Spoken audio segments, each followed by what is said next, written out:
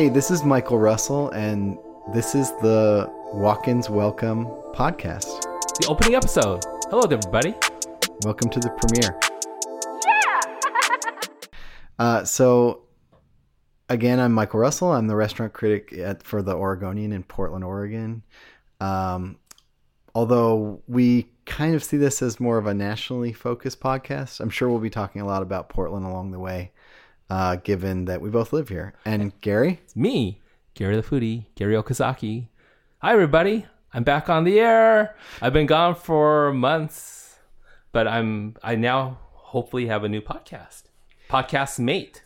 So to start off the show, I hope every week to talk about where in the world Gary Okazaki's been, because you are a frequent traveler. So can you tell me where you've been in the past week? In the past week, I was in Tokyo, but I just didn't start in Tokyo. I flew from here to San Francisco, where I dined at Institut, Quince, and Atelier Cren all on the same day. So that's like 6 Michelin stars in one day. Then I flew from San Francisco to Los Angeles and hung out in Manhattan Beach. And ate at David Lefebvre's 2 restaurants, Manhattan Beach Post and Fishing with Dynamite. Love Fishing with Dynamite. If you want great seafood, go there. And backtrack a little bit. Regarding San Francisco, you have 3 of the best restaurants in the world. So highly recommend Quince, Atelier Cren, and Institut. Then I flew from LAX to Tokyo for a week. And then I flew back from Tokyo to LAX, and I went to a few restaurants, one of which we'll talk about on Sunday. One of them is new and highly anticipated. So that was what I did last week. And just a week before that, I was in London. It's my 3rd London trip in 4.5 months. It's a lot of traveling. You're a maniac, man. I don't know how you keep up that itinerary. And I'll be in Toronto like the next day or 2. Well, let's jump right in. One of the first things we want to talk about is in each podcast is to highlight some of the new restaurants that we're most excited about. The place that you went, if I'll reveal it now, is Simone. And the chef de cuisine, executive chef, is Jessica Largy, who used to be the chef de cuisine at Manresa, 3 Michelin star Manresa in Los Gatos. Jessica won the James Beard Award for Outstanding as Rising Star Chef. I believe it was 2015. And she left Manresa right after winning the award. And she's been trying to open Simone for the last few years. There have been numerous delays, but it finally opened on September 20th. And I was there on the 24th and had dinner there. So I'm gonna guess that this is one of those, like here in Portland, we have Le Pigeon, but everyone calls it Les Pigeons. I think Simone is probably just Simone because it's named for Nina Simone, right? Right. The singer. Exactly. Singer. So, what kind of food is it? It's using. It's actually very rustic and straightforward food. Surprisingly so. I didn't know what to expect. I expected maybe something a little bit more elevated, and it's very approachable and accessible. One of my favorite dishes was it's like an avocado toast. The twist on it was she put abalone on top of the avocado. And I thought it was a nice, unique twist. I thought it was well done. The burrata is a little bit unusual too. So you see, they're not overly sophisticated dishes. It's not a huge restaurant, but it's a bigger restaurant. So you can't really cook 3 Michelin star food or even 2 Michelin star food trying to do 100, 200 covers unless you have the kitchen of Le Bernardin. And it was the 4th day that they were open, so there were issues. But I disappointed. My expectations levels were so high, and it's not really fair to Jessica and the staff there. What really surprised me is I kind of sort of hate the cocktail scene in Los Angeles. So I walk in, I get there early, and they give me a cocktail menu, and it's a bound book, and in it is the history of Arts District. And each era has some cocktails associated with that era. And I'm thinking, holy crap, am I in London? And I said, who did this cocktail menu? And this big, tall gentleman comes up and said, I did. And he has this United Kingdom accent. I said, are you from London? He said, no, I'm from Edinburgh. I said, oh, that's amazing. This is just like an amazing cocktail book. Feels like I'm in London. And he said, yeah, I have 3 bars in Scotland. And one of them is Panda and Sons, which just got named the 61st best cocktail bar in the world last week. There's a similar cocktail. There's a cocktail list, top 50, which actually is the top 100, that is similar to the San Pellegrino top 50, top 100 restaurant list, which is world famous. And Panda and Sons, that's where Panda Express came out of, right? I do love Panda Express. The cocktail menu at Simone, and the bar is actually within Simone, but there's a separate name called Dualo. And his name's Ian McPherson, and he's going to spend half the time in LA and half the time back in Scotland. Go to Dualo, have some cocktails, have Ian's cocktails. They're fantastic. It's the best cocktails I've had in Los Angeles. So what is this trend of restaurants having separate names for their cocktail bars? Yeah, I don't get. Can you name? I don't know who else does that. Well, I mean, even here in Portland, I guess you could point to Ash Bar at Nomad as being that. Nice. I know I can think of another one. A Leitner's Place in New York. I'm blanking on the name right now. Atera had a basement cocktail bar that was a separate concept. Had no idea. I didn't know that. Maybe they invented it. No, but other people have been saying that, and I didn't know. Does it feel when you're at Dualo like you're at a cocktail? Like, let's go to Dualo. No. But that's why I don't know why they need to do that, because I still, when I IG'd it, Instagrammed it, I still called it Simone, the bar in Simone, because there isn't even an Instagram handle for Dualo. So I don't know what the point of it is, because it's inside Simone. The other thing I need to mention is there will be a chef's counter at Simone, and I think that's where Jessica is really gonna show more elevated food, I would imagine, because nothing on that menu, on the chef's counter menu, will be on the regular menu. And I looked at it. I mean, I just looked at the area. There must be like 4 seats, maybe. But it's going to be a few months before that happens. So I'm excited about that. So when I go back, I'll be doing the chef's counter. Nice. So tell me, we can move off Simone soon, but I'm just curious. What you said, she wins this James Beard Rising Star Award in 2015, leaves immediately. Now it's 2018. That's a huge gap. Do you know what she was doing in those 3 years? She was trying to make this work. I mean, there were just delays, construction delays, probably permitting delays. Maybe, I don't know, but maybe some investor issue. You know who her main investor is? One of her main investors? Joe Russo. You know who Joe Russo is? He's a Marvel director. Yeah. I only know that because I was reading about it. Oh, okay. Prepping for this podcast. Yeah. I don't think I would have known his name. He doesn't jump out as like a famous Marvel director to me. So at the pre-opening event, there was Scarlett Johansson, there was Don Cheadle, there was Marissa Tomei. So, and Joe also produces Community. So Gillian Jacobs was there, Joe McHale was there, Yvette Brown was there. So let's just quickly talk about 2 other restaurant openings that sort of caught my eye. I'll talk about one and then I'll throw it over to you for the other. So I just, our friend Bill Addison, who works for Eater.com, reviewed a place called Kith and Kin in Washington, D.C., and he went pretty deep on it. This is the second restaurant for a chef named Kwame Onwuachi, who was on Top Chef season, I believe, 13 in California. And Kwame opened sounded like a pretty high-end tasting menu spot that was panned. It closed within 2.5 months of opening. And this is his second place. And it is sort of a mix of West African and Caribbean food. And our friend Bill pretty much seemed to be raving about it, especially some of the more intense jerk preparations, jerk chicken. That was the kind of review that makes me want to fly out and eat at a place. So the other place that caught my eye this week is, although to be clear, Kith and Kin didn't just open, it was just reviewed. The other place that caught my eye is Angler, which is the second restaurant from the chef at Cezanne in San Francisco. And what do you know about Angler, Gary? Joshua Skeens is the chef. And at one point, Cezanne was a $398 tasting menu. I believe the price of the tasting menu has been lowered, or maybe there are more than one option to the tasting menu at Cezanne. And I have very few restaurants. I graded on a scale from 1 to 20. And I have very, very few restaurants. I think like 7 restaurants that I think are 20 out of 20 or that have scored 20 out of 20. I've been to Saison like 8 times. The first few I wouldn't have given 20 out of 20. The last couple I would give, and I did give 20 out of 20. So Joshua cooks at an incredibly high level. He's fanatical about getting the best ingredients and not manipulating them so much. For example, like I got a champagne sorbet once, and instead of just using some cheap champagne, he used Krug to make the champagne sorbet.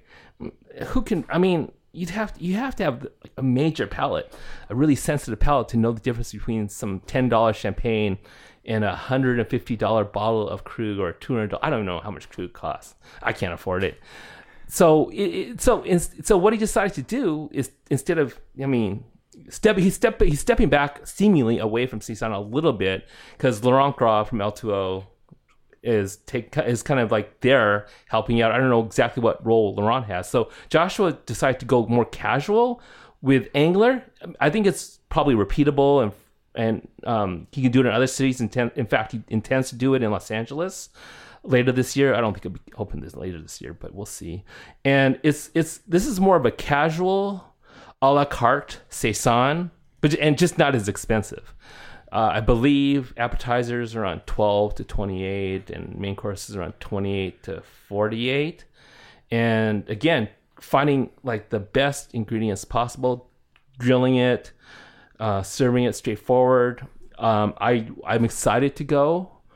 I don't know when I'll be able to go, but it sounds... So it's not on your list of, here's a place I need to be in the first week of opening. Well, it's hard for me to do that for places outside of Portland. I got lucky with Simone. I've been another place I'm really excited about is Nightshade. And every time I go to Los Angeles, I ask Mei-Lin, because it's a Mei-Lin project winner of Top Chef.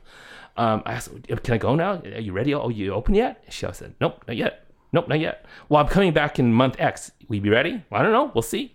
So I'm still waiting to go to Nightshade. I would love to be there the first week Nightshade opens. But again, it's just I happen to fortunately be in Los Angeles at the time that Simone opened. But I would love to go to Angler. There's a lot of places I'm excited to go to, new places I'm excited to go to that just haven't hit yet. I remember when Saison opened, there was a review in like SF Magazine, and they were just asking the question, like, can a restaurant this expensive ever be worth it? And there was a time, as you pointed out, the tasting menu was $398, let's say $400. You add on tax and tip, dinner for two before you even have a drink of wine is going to, at the time, was over $1,000. They've lowered the everyday tasting menu to $298. So I don't know, $850. I'm not sure what the math is on that, but I always thought this restaurant cannot exist without Silicon Valley. And by that, I mean, without having a huge base of people with so much money, where a dinner for two for $1,000 is not something that they need to think twice about. And therefore, I wasn't that interested in the restaurant. I mean, hearing you say it achieves a perfect score on your 20 out of 20 scale is intriguing. I mean, that means it's more than just a lark, but I can't say I've ever been like super, super interested in going to Saison. And part of it is, I think, I don't know if Joshua has to worry so much about the profit and loss of the restaurant. I don't know. Maybe his investors, I don't know, but maybe his investors have deep pockets where it's just trying to attain perfection. Another example would be Single Thread, which I have no idea what that build out would be in Single Thread. I'm guessing 25, 30 million. I don't know. And again, will the investors ever get their money back? I don't know, but I don't think that's probably what their intent was. You invest, it's more like a vanity investment. Or like a patron system. Like exactly. Yeah. And I love that. I mean, it's great for diners who can afford it. Again, we're talking about the 1%ers, which, Michael and I have talked about the 1%ers before, and, it is what it is. And that's why, for Michael, I think he likes more approachable, accessible restaurants. And, I do too, but not as I have a predilection for fine dining. Yeah, it's always been that case. You're like at the really low end and the really high end. Yeah, that's right. And I'm right in the middle. McDonald's, Yeah. Panda Express. After getting up for long flights, it goes straight to Panda Express in Portland International Airport. Well, it's also, to go back to Simone, it's great to hear Scotland has a great cocktail scene. I had no idea. Well, at least they have one bar that's great, Panda and Sons. Go there. But I mean, if you go to Los Angeles and look for a place to drink, go to Dualo inside Simone, and maybe Ian will be behind the bar, because Ian made my cocktails on Sunday night. They're fantastic. I'll tell you, my experience with drinking in Scotland is a little more lowbrow. But okay, so moving on to our next topic. So it sounds like Chicago is about to get its Michelin stars, maybe tomorrow or the next day. Do you know which day it is? I think it's tomorrow, which is Wednesday. Yeah. Wednesday the 26th, I think. 26th. So we're recording this on Tuesday the 25th. So the Chicago Tribune dropped some predictions of what they thought might be on it. Can I give my predictions? I know what I have. 3 major predictions. I mean, I've been kind of out of I've been to Chicago a couple times this year, and to me, Smith, which is owned by John Shields and Karen Yuri Shields, deserves 3 stars, and I think it will get into 3 stars tomorrow. But who knows? With Michelin, you just never know. Another restaurant is called Temperus. It's owned by Donald Young and Sam Plotnick. They're very young. Donald's under 30 and Sam is like 31, 32. And they do everything literally themselves. I think they may even wash their own dishes. It's very upscale, very small, very intimate and personal. I most definitely think it deserves a star. To me, there's absolutely no question. There's some starred restaurants in Chicago that don't deserve it, and Temperus does. And lastly, it's Monteverde, which is owned by Sarah Grunberg, who finished second in Top Chef a few years ago. Monteverde is an excellent Italian restaurant. I think what Michelin holds against Monteverde, it's maybe has 120 seats, and they turn that restaurant. I mean, they turn it 2-3 times. They do 400, 500 covers a night, up to. And I think Michelin kind of holds it against them, yet the food is really consistent. And you have to give it to Sarah, who does and her kitchen, who do a fantastic job creating these amazing pasta dishes and other dishes that I think are Michelin quality. And hopefully she gets her first Michelin star. I think she's very deserving. But they've never done that before. All the Italian restaurants around the United States that have a star are smaller, more intimate restaurants. So let's get a recap. Smith gets a 3-star. And what are your other predictions? Temperus gets a star. Monteverde gets a star, and those would be new. I think Oriole... I went early on the first year that Oriole was around. I didn't think... I thought it would get 2 stars that first year, which it did. I don't think it gets 3 stars this year. And I haven't been back since. But it could get 3, but to me, Smith is much further along than Oriole. So those are my few predictions that I have. So just to dip into how you compare with Chicago Tribune, you both have Temperus as getting 1 star. You both have Smith getting 3 stars. So that's interesting. Oh. The Trib also noticed that the Publican wasn't on the Bib Gourmand list this year, and was speculating that probably means an elevation to 1-star status as opposed to being dropped altogether. Oh, that's interesting. I haven't been to the Publican in a few years, so I don't know. Okay, that could be anything else. The other thing they pointed out was a pretty splashy opening this year called Pacific Standard Time was on the Bib Gourmand list. Oh, they were? It's not going to get a star. I enjoyed... I went early on. I went 2 weeks after it opened. Erling Wu Bauer, who was at Avec under Paul Kahn, and Paul Kahn's an investor in Pacific Standard Time. Then Erling went to Nico Osteria. So I really enjoyed Pacific Standard Time. Given that it was just 2 weeks in, I thought things were really dialed in. So I enjoyed my meal at Pacific Standard Time. One of the best new restaurants in America this year. I think so. It's in my top 10. Would you give it a star if you were a Michelin guide in Chicago? No. Fair enough. So coming a little closer to home, I was at the center of a not a controversy, but I reported a pretty hot take here in Portland. A chef named Anthony Falco, who lives in Queens, New York, and has given himself the job title of International Pizza Consultant, which is actually accurate. He travels the world, helping people set up pizzerias. I think he's in Toronto right now, according to his Instagram. Came to Portland for an event, an after party or a kickoff party for the Feast of Portland Food Festival. And I went up and introduced myself and chatted with him. And he told me that he thought Portland was, quote, the greatest pizza city in America.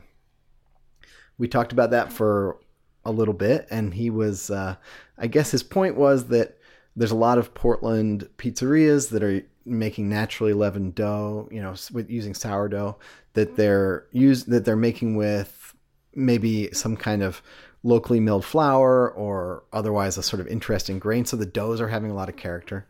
And he contrasted that with your average New York pizzeria where they're using bleached flours that may or may not be even very good for you. And then he talked about the fact that we have all this incredible local produce here in Oregon that finds its way onto pizzas pretty easily because we have these foodways set up where, produce gets to the restaurants pretty easily. Sometimes the farmers deliver it themselves. So anyway, I printed that, and that headline, Portland is the greatest pizza city in America, was pretty controversial. I think someone compared it to the time Brooklyn got called the best place to eat barbecue in America. But the response was like 75%. This is stupid and wrong. And what do you think? 25% was like, oh, Portland pizza is really great. So obviously love pizza and I live here in Portland. So I've eaten basically every pizzeria in the city multiple times. And I thought it was a fun take. I liked his angle on it. I think we're blessed with a ton of pizza here, a ton of really, really good pizza. Pizza Shoals, which is walking distance from my house here in Portland, is, just an extremely, extremely good pizzeria. I think it belongs on national maps of the best. Lovely's 50/50, which is in North Portland, is like, sort of a unique Portland place where, the pizzas are super, super seasonal. You might not know what's going to be on the menu when you get there. Lots of seasonal produce and great dough. And it's a really charming restaurant too. Scotty's is the newer slice shop that is just kind of geeks out about pizza, and they're awesome. So I think like between those three and Ken's Artisan Pizza, which is another great wood-fired pizza, and his slice shop, the baker Ken Forkish's slice shop, Checkerboard. I mean, you're talking about like a 4 or 5 deep pizza scene where I would stack those top 4 or 5 against the top 4 or 5 anywhere in America, including New York, including New Haven. Well, I mean, I think all of America's pizza scene is changing so rapidly. Like, there's a lot of places that have opened in New York since I lived there in 2003 that I didn't have a chance to eat at because they weren't open yet, and might be amazing. The whole crew around Roberta's. Well, that's where Falco worked. Actually, was Roberta's. He put them on the map. And they're in Los Angeles. They just opened in Los Angeles too. Yeah, everyone's opening in LA. So it's really hard to say, but it's shocking to think that you could have said that about Portland. I mean, even 5 years ago, there's no way you would have said that about Portland. So it's fun. What do you think? Well, I you know what my favorite pizza is? Is it Domino's? Yeah, thin crust Domino's. Once a month, I'm always eating the thin crust Domino's. I think my 1 month is coming up soon. I do love thin crust Domino's. Not any other crust except for that thin crust Domino's. But I love Lovely's 50/50. I thought I'm glad she got nominated for a James Beard outstanding chef for Northwest last year, because I think she as in Sarah Minnick is very deserving. And I've been to Pizza Shoals a couple times this year. I understand why. I don't understand quite why everyone loves it as much as they love it. As in, this is one of the best pizzas in America. I really like it, but I guess I got to go more just to really experience. I've gone a couple times this year. I think it's great pizza, but really, that's the best, one of the best in the United States. I guess I got to try some of the other top 20 or whatever, top 30. I went to Roberta's this year. Liked Roberta's, It's probably, along with Chris Bianco's place, Pizzeria Bianco in Phoenix. Pizzeria Bianco in Phoenix. I feel like Portland's a Pizza Shoals. Those are the two regional pizzerias that really get called out. Maybe even more than places in SF and LA on the national scale. Like, I think Delancey's in Seattle could be in that mix too. I don't know if enough people have been there, but it's the regional destination pizzeria that everybody has to write about when you're putting together one of those silly national maps of the best pizza in America. Yeah, I gotta go again and again and again. But I like pizza. I don't like it. To me, it's more of the it's kind of like for me. It's kind of like trashy. I don't crave a Pizza Shoals, yet I crave Domino's. I don't know. Is it some chemical they put into those pizzas? I don't know. I just crave it. Like I order 2 mediums and they're gone in like half an hour. And the way you do it, you say you only eat it once a month. You're like an addict. Like, okay, yeah. All right, it's been 30 days. I get a craving. I get a craving for it. I don't get craving for a Pizza Shoals pizza or Checkerboard, and they're great pizza. I like ranch pizza. That's my new thing right now. I gotta admit, I've been kind of craving ranch because I went like almost once a week for a couple of weeks. They have a Spam pizza. It's on the Hawaiian. They put Spam on there, like actual Spam on their Hawaiian pizza. I'm in, man. Yeah, I like you haven't ranch. had it yet. I haven't had that pie. Yeah. Yeah. So the last restaurant topic I have on my list here is, Parts Unknown. That's Anthony Bourdain's show. Just aired their first episode of their new season, which is sort of their last season, but not quite. And then what I understand is this is the last episode that Bourdain narrated. So obviously part of that show is Bourdain writes a little, script for it and reads it. And his voice is such a big part of that show. And he may have written scripts for future episodes, but he had not recorded them yet. So the rest of the episodes, as I understand it in this season, are going to be, maybe they'll be narrated by somebody else or they won't have narration. I'm not sure how they're going to do it yet, but it will feel like different. In a sense, this is the last Bourdain show from the No Reservations or even a Cook's Tour lineage all the way to Parts Unknown that will feel like it always has. So I think you watched it. I watched it live, oddly enough. I don't usually do that. I record it, but happened to pop down, and he had met another CNN host, W. Kamau Bell, from a show called United Shades of America, and asked him, where in the world do you want to go? It turns out Kamau's name is Kenyan. He comes from the Bay Area and from a town, East Palo Alto, that had once thought about changing its name to Nairobi. Oh. And anyway, they go to Kenya together and they do all the Bourdain stuff. They eat a goat's eyeball and they drink blood and all that stuff. And I don't know. I just wanted to ask you if you had any thoughts about it. I don't think either of us are Bourdain super fans, but like I was obviously, like everybody, he's such a huge figure. And I have a feeling you watched many, many more episodes than I ever have. Did you always find him that compelling? Well, there's gaps for me in the series. Like I haven't watched a ton. I haven't watched all the Parts Unknowns. I missed a couple seasons of No Reservations. I remember going back and watching the early seasons of No Reservations, and he really at the time still seemed to me like he was a writer. He was a writer first and foremost. He would go somewhere, like if he went to Portland, which he did, he met up with Chuck Palahniuk, the writer of Fight Club. If he went to London, he might do, I'm not saying he did this, but he might do a whole episode where it was like Dickens themed or Sherlock Holmes themed or something like that. So it felt like he had a theme. It was usually literary, and he carried it through the episode. And it seemed like as time went on, he really expanded, he pushed through that and really embraced the TV medium. And as you saw in that episode last night, I mean, one of the things he was so good at was trying to find real people doing cool things in the places he went and letting them talk with their authentic voice. So, I think last night he went to a boxing gym and talked to a woman who is a champion Kenyan boxer. He went to an LGBTQ art show, which is pretty revolutionary there.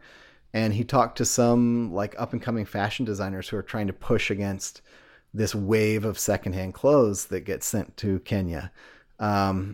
all those things to me, I don't know that every host would go that deep. I think that was sort of one of his best assets, was going a little deeper, not just talking to the PR people and the tourist guides, but actually finding real people. Yeah, he's going to be sorely missed. And even though I was not a big fan of his, so when he passed, it didn't impact me the way it impacted thousands, hundreds of thousands of others. Because I remember IG just blew up, because I only have an IG account now, Instagram account. So just all these people saying how much Anthony Bourdain influenced them and their thoughts and feelings about food. And many people said, this is the reason why I'm a chef or I'm in the business, is because of Anthony Bourdain. And the impact he had on so many people is thought-provoking, even though it had basically zero impact on me, because I didn't find him that, I don't know. I hate to say I didn't find him that compelling, but I just didn't watch very many of the episodes. If he was in a certain city that I was intrigued about, I would watch an episode and I'd say, okay, that's good. But it didn't compel me to watch other episodes. Yeah, and the whole thing is under this cloud of the fact that he took his own life, and we're all, that's something inexplicable. And you, as someone who's in restaurant media, I have a different angle on it than chefs. Like, I think chefs read Kitchen Confidentially seem like such a badass that they're like, oh yeah, I want to get in that kitchen. It's hot. I've got knives, But for me, it was like, here's this guy who reinvented himself at 40 something and became like one of the most compelling TV hosts, bar none, regardless of what he was talking about, travel, food, whatever. He just seemed like the kind of guy you'd want to have a beer with, I guess. Okay. Yeah, so that cloud is hanging over the remaining shows. There's very few episodes left, right? It's hard, I think, for everybody, cooks or media. It's like, well, this guy had the perfect life in a sense. We were all jealous of him a little bit. I think you can say that. Like, he just seems so effortlessly cool, and you wonder why. And I think the ratings are going to skyrocket this season because of that. Find out, they'll look for clues maybe as to why he did what he did, but we'll never know. And it'll be sad for the people who love Parts Unknown and all his television shows.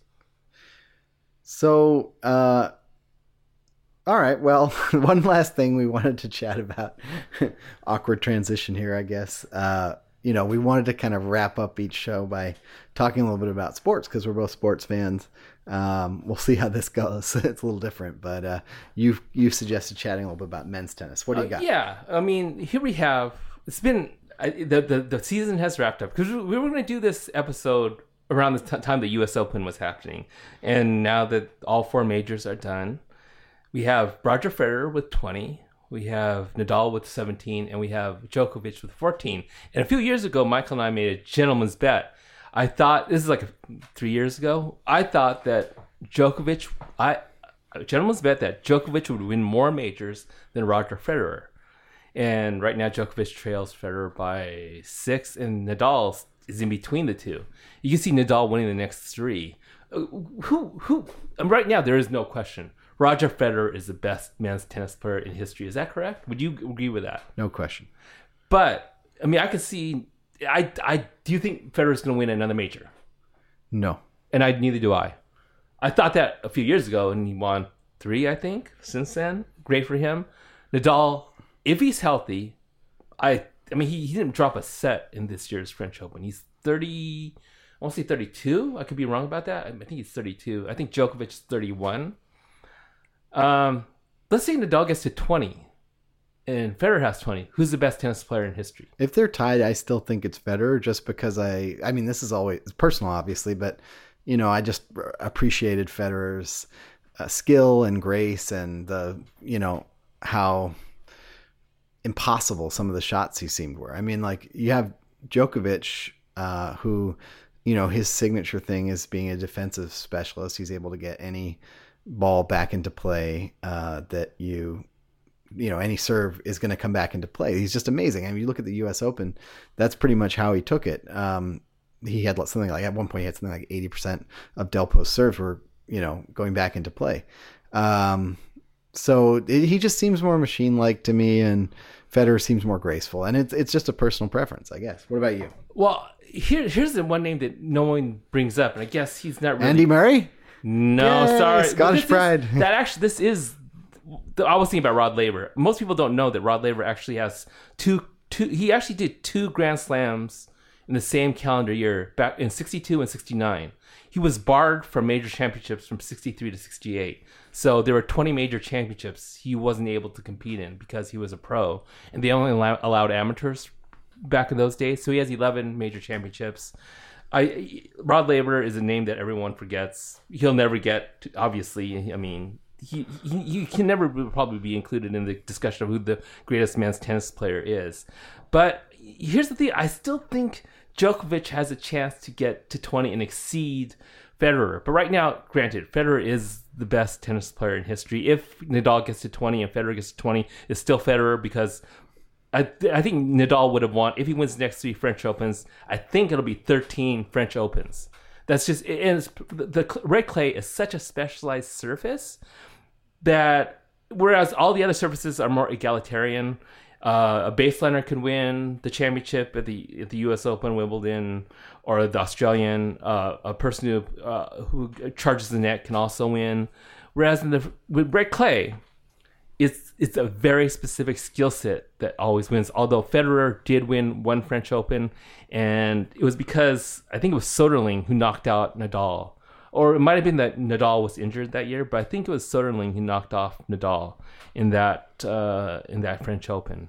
So luckily, Federer does have a career Grand Slam. He has 1 French Open.